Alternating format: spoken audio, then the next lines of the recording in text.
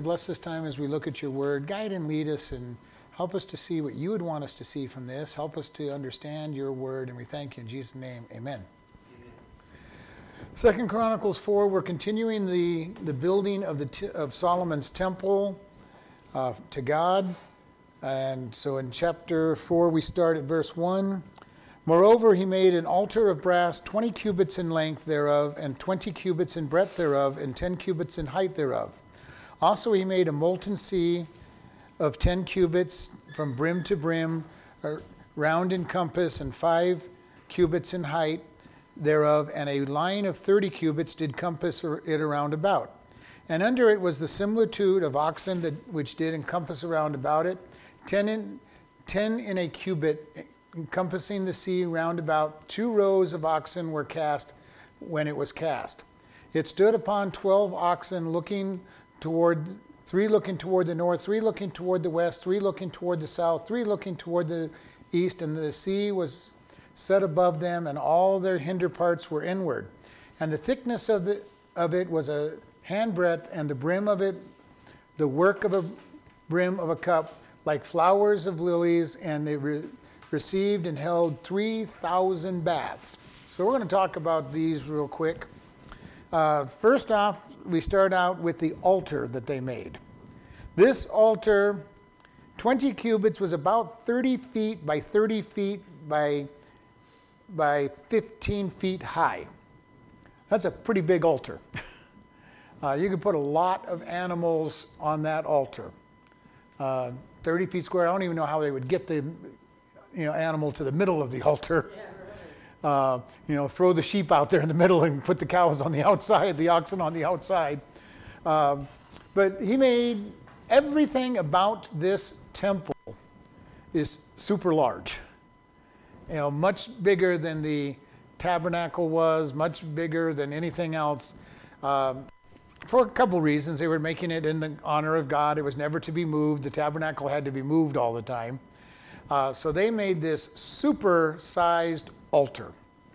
And in reality, they probably needed a super-sized altar because Jerusalem was getting bigger and bigger every year. And you had to be able to put all those sacrifices being made on the altar.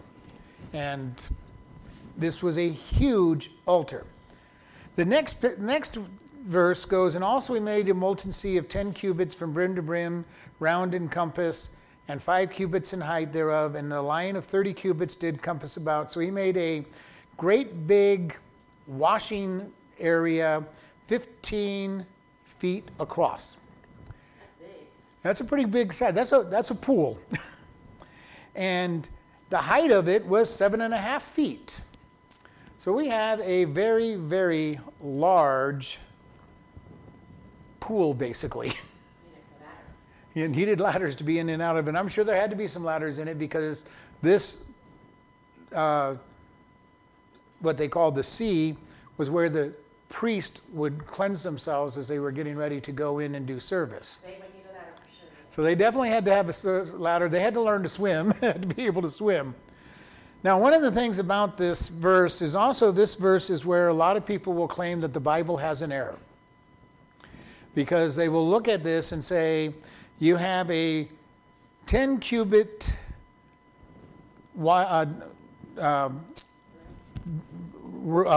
diameter, and they said that it took a 30 cubits to go around it. Now, if you know your mathematics, which many of you probably do not, the circumference is pi times the diameter. Pi is roughly 3.14 times 10 gives you 31.4 cubits. And they go, see, there is a problem in the Bible. It lied. Now, the very interesting thing about this is verse 5 gets the answer to this. There's a rim around that of a handbreadth all the way around it. A handbreadth is roughly 4 inches. So all the way around, so you take from your 10 cubits, you take 4 inches from each side of it, which would be 8 inches. That works out to be approximately 0.44 cubits. You take that away from the 10 cubits, you end up with 9.556 cubits. You multiply that times 3.14 and you end up with 30.02. 30.02, even in our measurement system, is pretty darn accurate to say that it was 30 cubits. So it is very funny because people, and this is what I've said about many of the quote-unquote errors in the Bible, people aren't looking at the details. They just look and say, well, see, this is an error right there. 10 cubits is not a 30 cubit circumference, but they don't read on and find out, hold it, we've got a rim around that, and they would have measured in the inside of it, and it works out to be perfectly correct. So when you hear people say, well, there's errors all over the Bible, number one, they haven't researched them. Number one, they haven't looked at them. And this is one of the ones that they will look at. And it's not an error when they read everything about the section. Read the whole thing, just like we tell people in math, because this is a classic math problem. You have this, it has a diameter of this, and it has a rim of this. What's the circumference? What's the area? And the very first thing you're taught is subtract that rim from it to get the proper circumference. So this is a classic math problem, and people make it jump right in it and say, well, I can multiply pi times 10 and it's more than 30.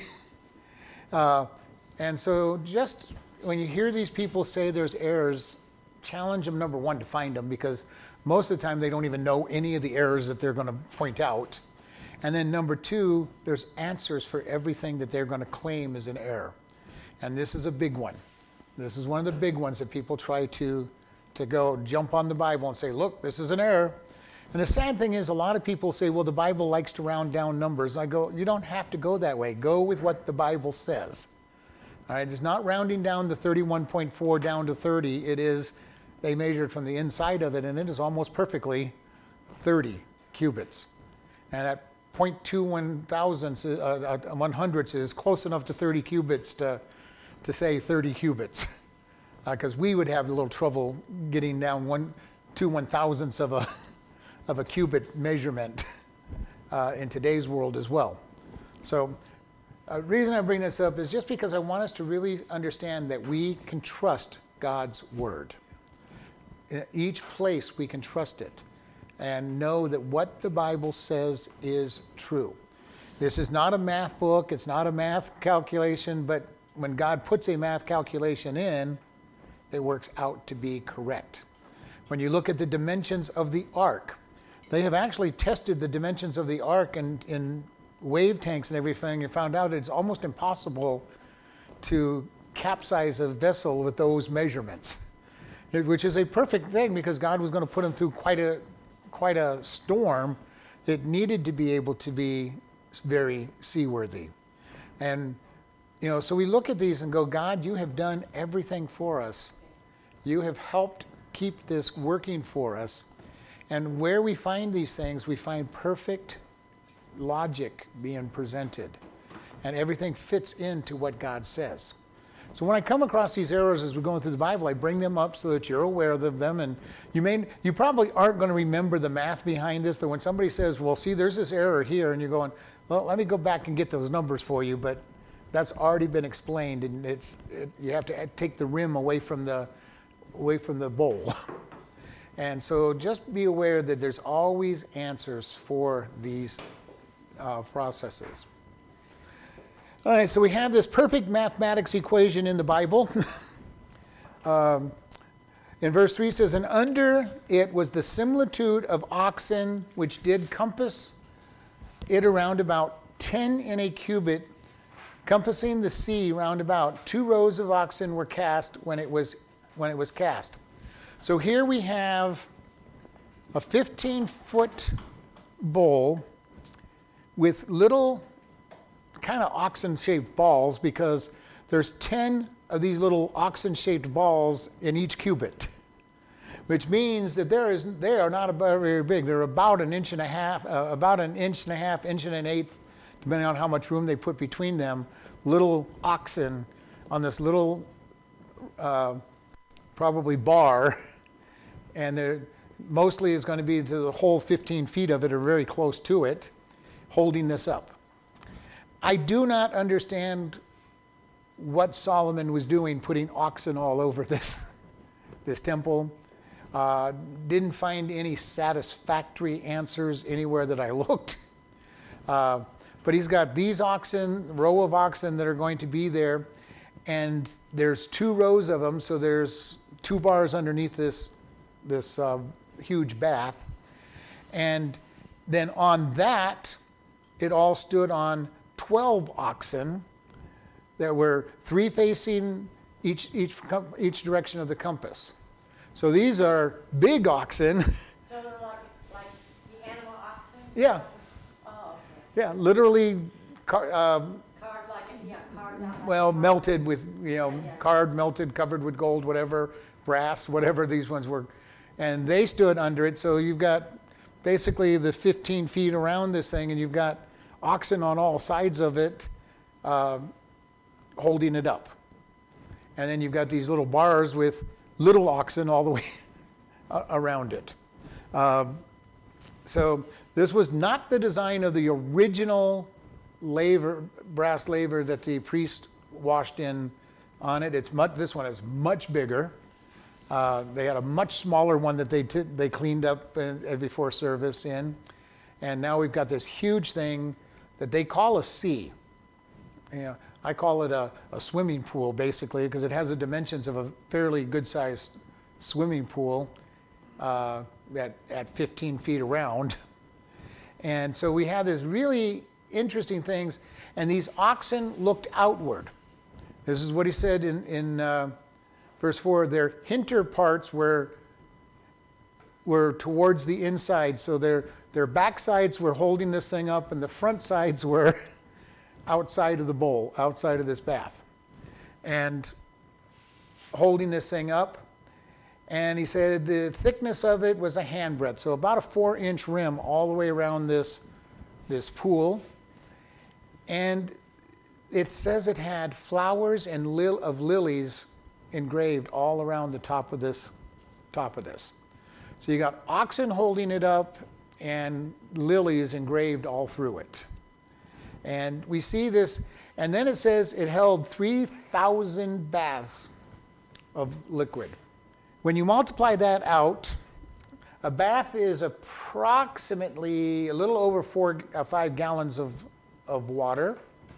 This thing held about 17,435 and a half gallons of water. So about a swimming pool. It's got more water than a swimming pool even on it. So it's, because I looked that up, how much water goes into a 15-foot pool. And so you really have to have a pretty deep pool to be able to put 17,000. This is for the priests only to clean themselves before they went to service. What did the oxen represent? I looked it up. Nobody gave a really solid answer because I'm thinking the golden calf and all of that stuff, so I don't know. And some people said that it was from those religious, and some people said other things, and nobody really gave a satisfactory answer that I found. And because I've been bothered by this, why do you have oxen under all? The priest, Aaron's sons, would be cleaned up and on. Because you go into the Levitical laws, they would be cleaned up at the laver that was there. They cleaned up, and then they were put on their priestly garments and did their service. And it's not the Levites that get to clean up here. We're going to see that they have someplace else to clean up. Solomon is making these things so much bigger than the originals. Part of it, I think, he wanted it to please God. He wanted to be, in one side, I think he wanted it to be a tribute to him and his father, as well as to God. So let's just make things really, really big in his mind. And remember, who made these plans was David. And David said God gave him the plan. So God may have a reason for all of these things that I don't understand. A 30-foot square altar is a pretty big altar. A 15-foot, cleansing area for the priest that is 7.5 feet deep is almost overkill, I think, for the cleaning that they had to do.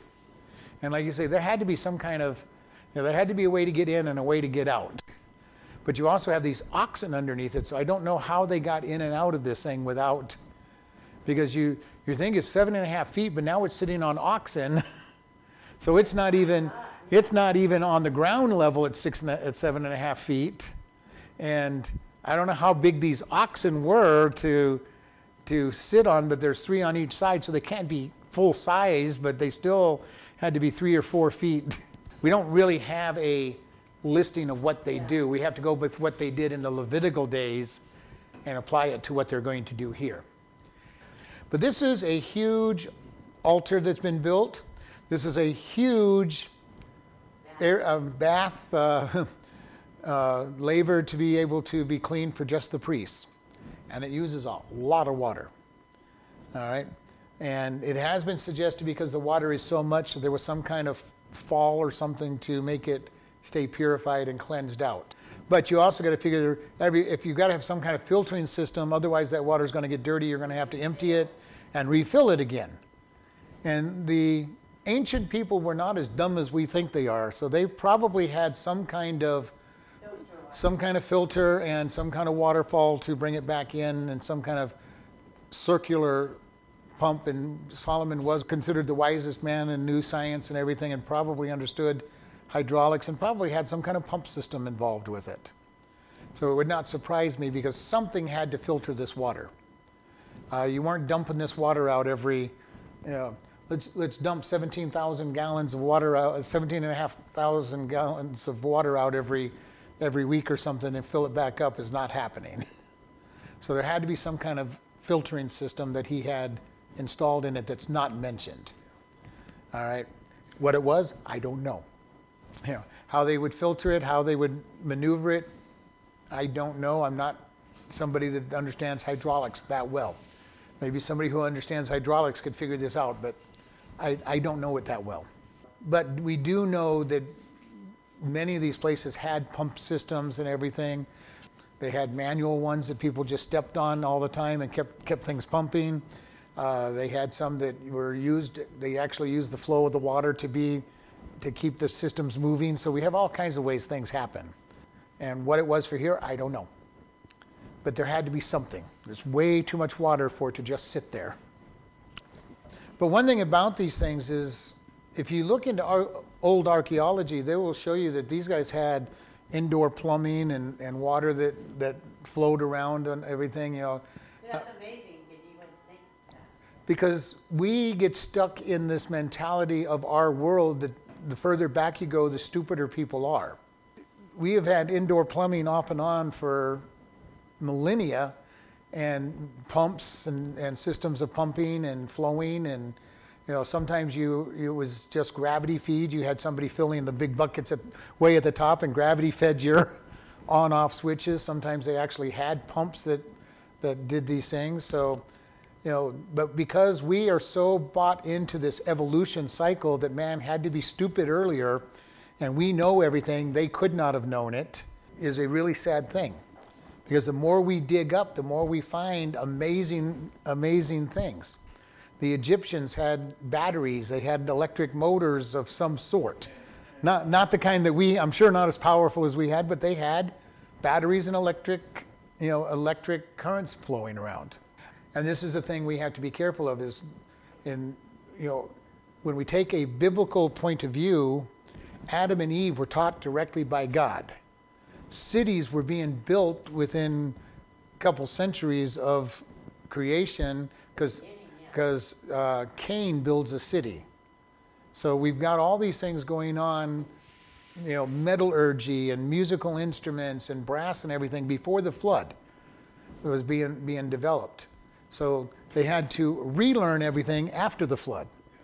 So we actually got stupider than we were created, and had to relearn lots of things. And over the years, we've had to relearn everything over and over again, because every time a civilization fell, the barbarians conquering it going, this is all magic and this is scary stuff, and they destroyed it and didn't have the science to recreate it until they became the civilization and learned all the stuff that they had destroyed. And then another civilization would come in and destroy them and destroy all all their stuff.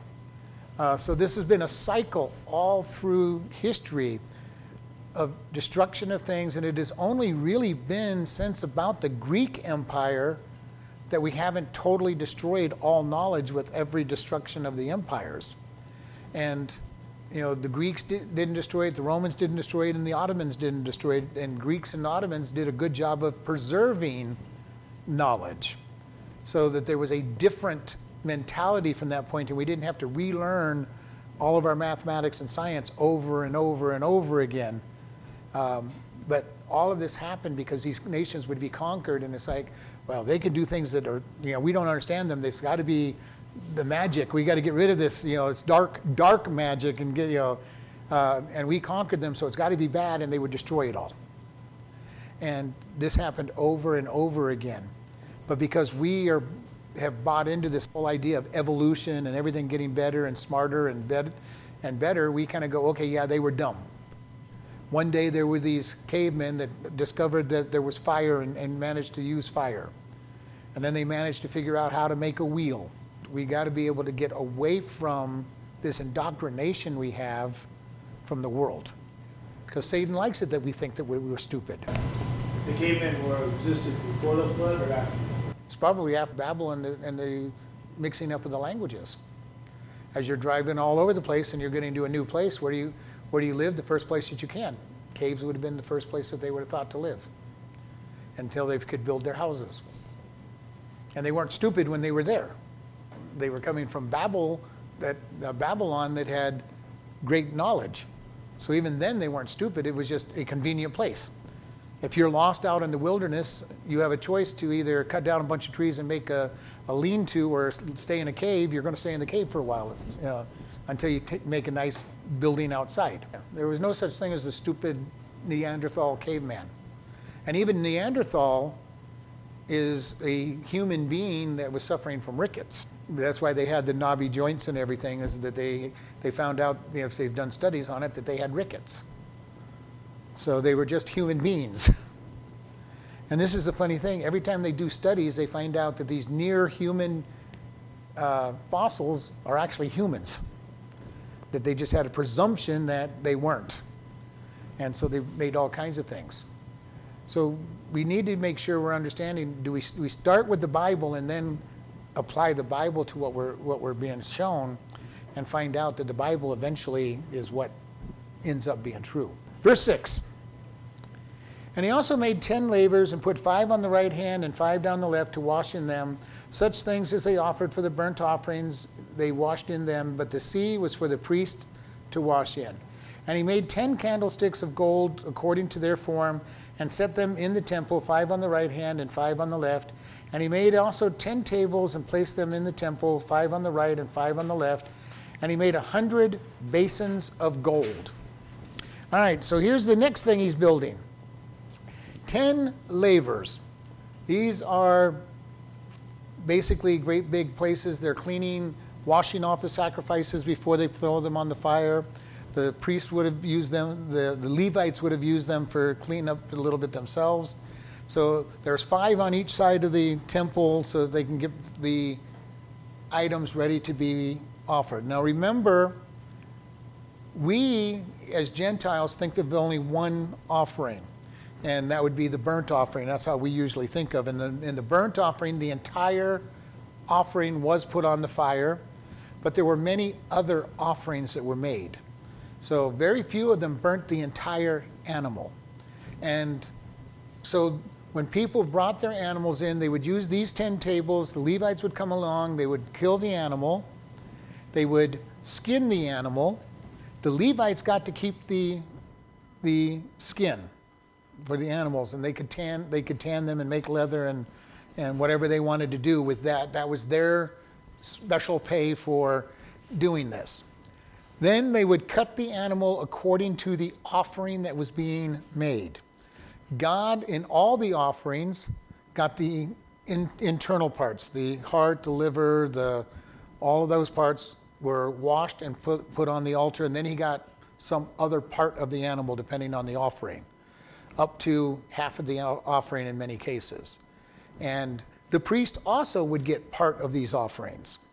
So, like in the Thanksgiving offering, the person would receive back half of the offering. The forward half of the arm and everything would be given to God to be burnt, and the priest would get the back half. So basically, they got hams. Not that they had pork, but they had the ham portion, the back shank, and that's what they would get. And the rest of it went to God and back to the person giving the offering. So there was a lot of work going on there. These Levites got to be very good butchers. They knew the cuts of the meat very well and knew how to cut that meat up very quickly because it needed to get taken care of and properly distributed for hundreds, if not thousands of people coming in to make offerings, and they had to be very quick at this. So they had to get very quick at cutting these animals and skinning them and be good at it. And this was their whole process, and Solomon made 10 tables for this to happen, and this was for their burnt offerings and washing them in, but the priest only used the sea. And now he says he made 10 candlesticks according to their form. Now nobody knows exactly the form that they're referring to. Most people believe that it was fashioned after the menorah, the original menorah, and put in here. Now this is quite interesting. In the tabernacle, you had one candlestick with 7 prongs on it for light. Solomon makes 10 candles for the light and puts it into the temple, which a lot more light in this temple. A little bit bigger building, but it's not a whole lot more building. The Jews tended to have a saying back there that Lightfoot goes, that they believed that the growing light was necessary to counteract the growing darkness. So they're taking it from a spiritual place. Things were getting darker and darker, so we need more and more light. I don't like that because darkness never conquers light. So, but I understand in one sense, I'd like to have more and more light as we're going in the spiritual world. But we don't, again, one of the things that's in this is we're not explained why Solomon does what he's doing. All we're told is what he does. Moses spoke very clearly that he was making things exactly the way God told him to make it because it was patterned after the heavenly temple. Solomon is taking his plan from David, which David says he got it from God, and I've got to believe that he did because it says what it says. But everything is larger. Everything is larger than it was in the tabernacle. Everything is more than it was in the tabernacle. So I don't know what's going on here, and there's no explanation to what it is other than David saying he got the plans from God. All the butchering of the animals, how it was done and all that, should be from God. Yeah, the Levites were taught how to do it. Right, and we don't know exactly where those are. But the Jews to this day seem to have instructions for it. They are training the priest in the instructions that they have somewhere on how to properly cut up the animals for offerings. Where they have it, I don't know. They got some books, the Levites have probably been protecting their instruction manual very well over the years. But they are teaching people. They've already selected all their priests and taught them how to do this. They are ready for the temple to be built. They've trained the priest on how to do it. Well, they're not actually offering the sacrifice, but they're probably been cutting up the animals for the sacrifices just to learn how to do it. How they're doing that, I don't know. All I know from everything I've been told, they're already trained, they're already set. So at some point that will start. Oh, there's definitely a time it's going to start. The third temple is going to be built. They will be offering sacrifices during the beginning of the tribulation period. And that is when Satan will stand in the temple and say, "Worship me, I am God." And that is when they're going to recognize that they have been tricked. But there's no reason to build the temple for sacrifices if you're not sacrificing. And the Orthodox Jews want sacrifice because they recognize the Bible says that there is no remission from sin without the shedding of blood. And so they have trouble with this whole idea because right now the Jews are saying do more good than bad and you're going to be okay with God. And the Orthodox are looking at this saying, we can't find that in the Bible. We need to get our sacrifices so that we can be forgiven. And so they're desperately wanting a temple and sacrifices. When Jesus returns, they will have their eyes opened. And they will recognize that he has come back and he's their Lord. All right. But until then, they're wanting the sacrificial system. And this isn't the first time that they've had the do more good than bad to be saved, because when the first temple was destroyed and they were in captivity, they did not have sacrifices, and they had the same thing. We got to do more good than bad because we don't have a sacrifice. They're very pragmatic people. And we don't have an offering, so we got to do something else. But we want that temple so that we can do it the right way. All right, we got way off track here. And built these tables, and then he made 100 basins or bowls of gold. Doesn't tell us again how big these bowls are. They were probably used for taking the flesh and putting it onto the altar, or to get rid of the scraps that weren't going to be offered.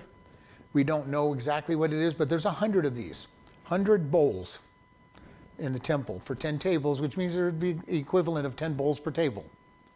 The problem is we don't know anything about what they did in these, with all this stuff that was created that we don't know anything about. And even in the Levitical order, we don't know everything they did. We just know what God told Moses to do with certain parts. And Moses taught Aaron and his sons how to do everything that God showed him how to do, even though he didn't write it all in the book.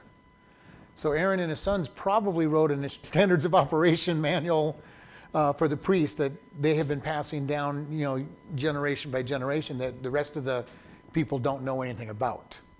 And so we have all of that going down on this. So we have 10 candlesticks of gold, probably looking like the menorah. We have 10 tables and 10 wash bowls, and we have 100 bowls of some size. We don't know what they are. We don't know the size. It doesn't tell us. So we have a lot of stuff being built here. Verse 9 says, "Furthermore, he made the court of the priest and the great court and the doors of the court, and overlaid the doors of them with brass, and set the sea on the right side of the east end over against the south." So here he makes a court for the priest. This would be an enclosure, because remember, a division of priests and Levites were always in the temple, and they had to have some place to stay and live during that 2-week period that they were in service. And we had an overlap on the Sabbath of each day. There would be 2 divisions working on the Sabbath, because there's a lot of work to do on the Sabbath.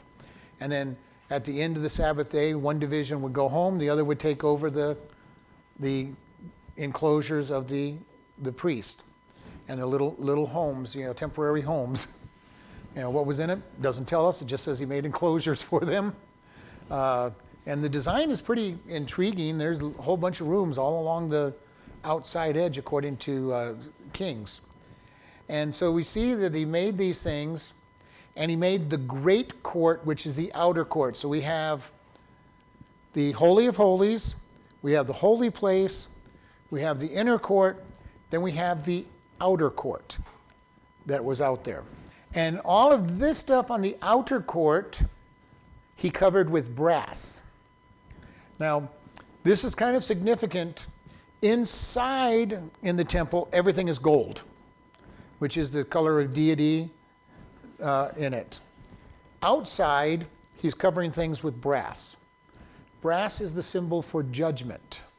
So you're going through judgment to get where the blood is shed, which is really the way things are with Jesus.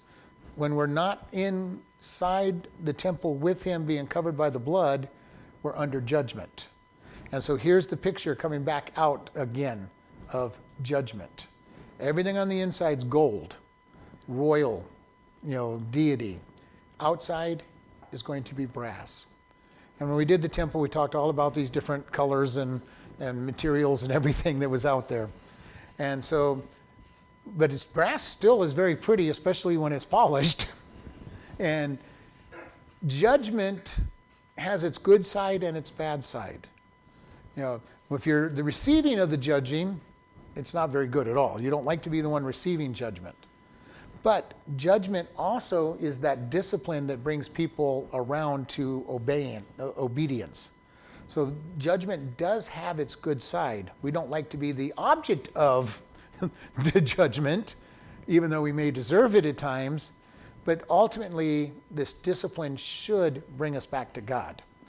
And we see all of this.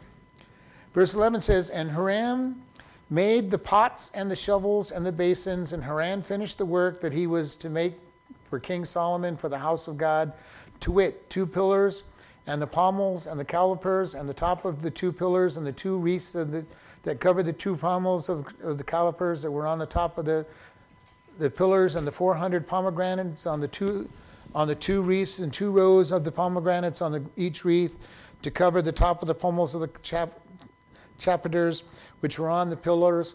And he made also bases and lavers made he upon the bases, 1 sea and 12 oxen under it. The pots also, and the shovels, and the flesh hooks, and all the instruments did Hiram the son his father make unto the King Solomon for the house of the Lord of bright brass. In the plain of Jordan did the king cast them in the clay ground between Succoth and Zererathah. Thus Solomon made all these vessels in great abundance, for the weight of the brass could not be found out." Now this is pretty amazing, because we have had numbers up into the hundreds of thousands, and he says we did not know how much brass was used. There was so much there. There was just so much that nobody probably kept track of it. And so Hiram is building these things, and it lists a lot of things. He made the pots, the shovels, the basins for Solomon, and so these were shovels to get the coals out of the altar, to get rid of anything else that needed to be moved out. Bowls that were being used for it, flesh hooks, all of these things he made. And then it lists everything we read in chapter 4, so we're not going to cover these real great. The 2 great big pillars on each side of the door, the tops of them, the caps of them, all the pomegranates around it, the decorative pomegranates. And then it says in verse 14, something that wasn't mentioned earlier, he made also bases or pedestals and lavers. So these lavers that we talked about earlier, the 10 lavers, had pedestals on them. And most of the pictures that I saw, looked up, showed these pedestals having wheels, so they were easier to move around and move from place to place. And I could picture that being the case. It's a lot easier to move it with wheels. This King James Version says carts. I like pedestals better, but carts would work. So, but everything I see showed kind of wheels on it so that you could move them around, which would make it a cart, I guess. And then he lists, that he made these lavers on their bases. He made the sea, the 12, the pots, the shovels, the flesh hooks. The flesh hooks were used by the priest to reach in to pull out the meat for their dinners from the various pots from their food. All of these things Hiram built for Solomon, excuse me, and they were all made out of bright brass, which means polished. All right. And then a very interesting statement here in verse 17. In the plain of Jordan did the king cast them in the clay ground between Succoth and Zererath, which is also Zarethan. All right. This location that is in there, we don't know exactly where Succoth is, but we do know where the other one is. It's approximately 40 miles away from Jerusalem. So they are casting this brass items about 40 miles away and then bringing them into the temple.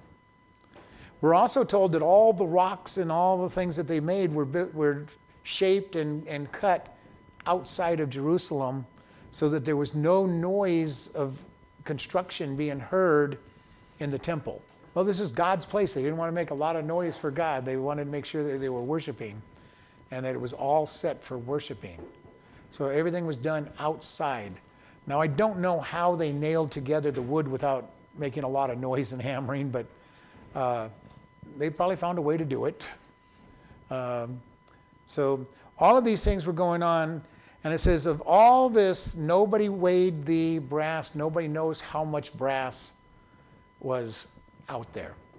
They had tons and tons of silver and gold, but nobody weighed the brass, which means that had to have been in the multiple tons, and they got so much of it, nobody cared, I think, more than anything else. Because they could have easily measured it, because they had big numbers. But I think they just had so much to go, we got more than we need, we won't have to worry about it, so we're not going to go count it. Also the fact, remember, Solomon and David even had so much gold and silver in the land that silver was worthless, was counted as dust. Gold wasn't much better. So they had so much of it that they're looking at brass and going, we don't even care about the brass. There's lots and lots and lots of it. Who cares to count it? They made themselves count the silver because, okay, it's got some value, and the gold still had value, so they counted it. This is how valuable, how much money and fortune Solomon had. And David accumulated the lion's share of this money going into the temple, and put it out there. And verse 19, and Solomon made all the vessels that were for the house of gold, the golden altar, also the tables thereof, the showbread was set. Moreover, the candlesticks with their lamps, that they should burn after the manner of the oracle of pure gold. And the flowers and the lamps and the tongs made he of gold, and that perfect gold. And the snuffers and the basins and the spoons and the censers of pure gold. The entry of the house, the inner doors thereof, and the most holy place, the doors of the house and the temple were of gold. So outside the main walls to the temple, brass. Inside, everything's gold. Everything is gold, covered with gold, made of gold. All the tools that they use are gold. It's kind of interesting, the whole list that he puts in. He goes, the altar was gold, the showbread altar was gold, and this altar that he's talking about here would be the incense altar inside the holy place.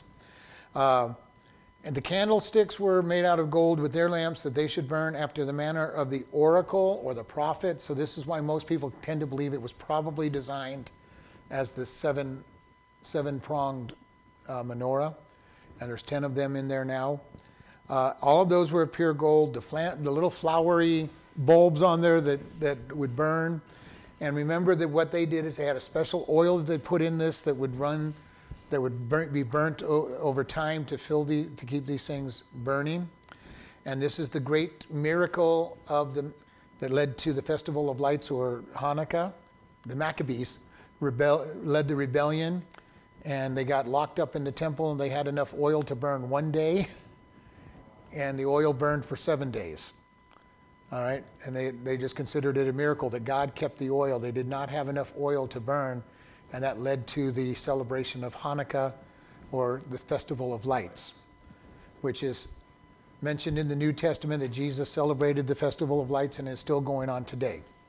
So Hanukkah is a long-standing holiday for the Jewish people. It's not a biblical holiday, but neither is Purim, and several of the other holidays are not biblical. They're just milestones. They're more like our 4th of July, a national holiday that's important to America. All right. So Purim and the Festival of Lights, or Hanukkah, are national holidays that are important to them because they celebrate big victories for them and miracles. And so they had all of these. He says the tongs and the snuffers. Snuffers are things that you put over the candle to turn them off. Turn them off. Put them out. I'm just thinking electrical terms here. Put them out and keep them from burning. Basins, spoons, censers, and the entry of the hall of the door to the house, the inner doors, and everything else about the inner part was all covered with gold. Lots and lots and lots and lots of gold. And they're going to engrave all that gold with cherubim and palm trees. And so there's all, You got all this gold and it is all engraved. Now, the one thing I'm wondering is, were these engravings really deep and carved engravings or just engravings? I believe they were probably carved. They probably stood out in reliefs. It does say engraved, but this guy's putting in a lot of time and everything, and I think for the impressiveness of everything, they were probably more relief type things where it stood out and deep carvings in them. I could be wrong, and it doesn't really matter, but and I've seen it both ways on the different pictures because nobody knows the answer. But I really do think because of what they've done with everything else to make it stupendous, I believe they were probably more like relief carvings rather than just engraved. Let me carve an angel on this in this gold wall. I think it literally was more of a almost three-dimensional angel, three-dimensional palm trees that were put in it, not just cut etches. I could be wrong, and it really doesn't matter. So all of this stuff was going on, and we get to the end of this, and Solomon is getting ready to dedicate the temple in the next chapter. And we're going to see a great dedication ceremony coming out of all of this event coming through. Lord, we ask you to bless this time. Help us to always keep you forward and center and remember who you are and the greatness. We put our trust in your word, and we thank you for all that you've done for us. In Jesus' name, amen. Listening friends, where will you be when you die? We ask this question of a lot of people oftentimes, and the biggest answer we'll get is, I hope I will be in heaven. If hope is your answer, you don't know God, and that's a problem. We all have sinned and come short of the glory of God. The wages of the sin is death, but the gift of God is eternal life. If you do not know for sure that you're going to go into heaven, please today make your decision to follow him. It is simply just ask him, Lord, I am a sinner. Please come into my life and save me, and make him your Lord. If you've said that prayer, let us know so that we can send you a new believers packet. You can contact us at office@chloridebaptistchurch.com or even pastor@chloridebaptistchurch.com. Or you can just send us a regular letter at Chloride Baptist Church, P.O. Box 65, Chloride, Arizona, 86431.